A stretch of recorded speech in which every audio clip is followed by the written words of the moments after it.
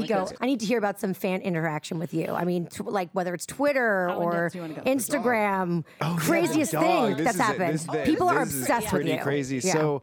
Like a month ago, I get this comment on an Instagram post that's like, "Hey, I have to talk to you about a dog. Check your DMs." And so I open up my DMs, and this girl had a couple dogs. She was living in the city, and she couldn't take care of both of them, I guess. And she was like, "I'm super spiritual, and I feel like one of these dogs is your dog." What? I was like,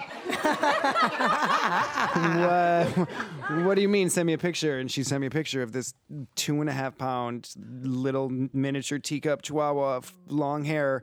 And it was absolutely my dog. No. You know what? I got hoaxed into getting my son a guinea pig, and I'm gonna reach out to Nico on Instagram and be like, I don't know why, but the guinea pig is actually meant for you. No, but I met her in the park a week later, and now the dog is my dog. What a love story. I have a dog named Son now, yeah. He's gonna have a guinea pig soon too.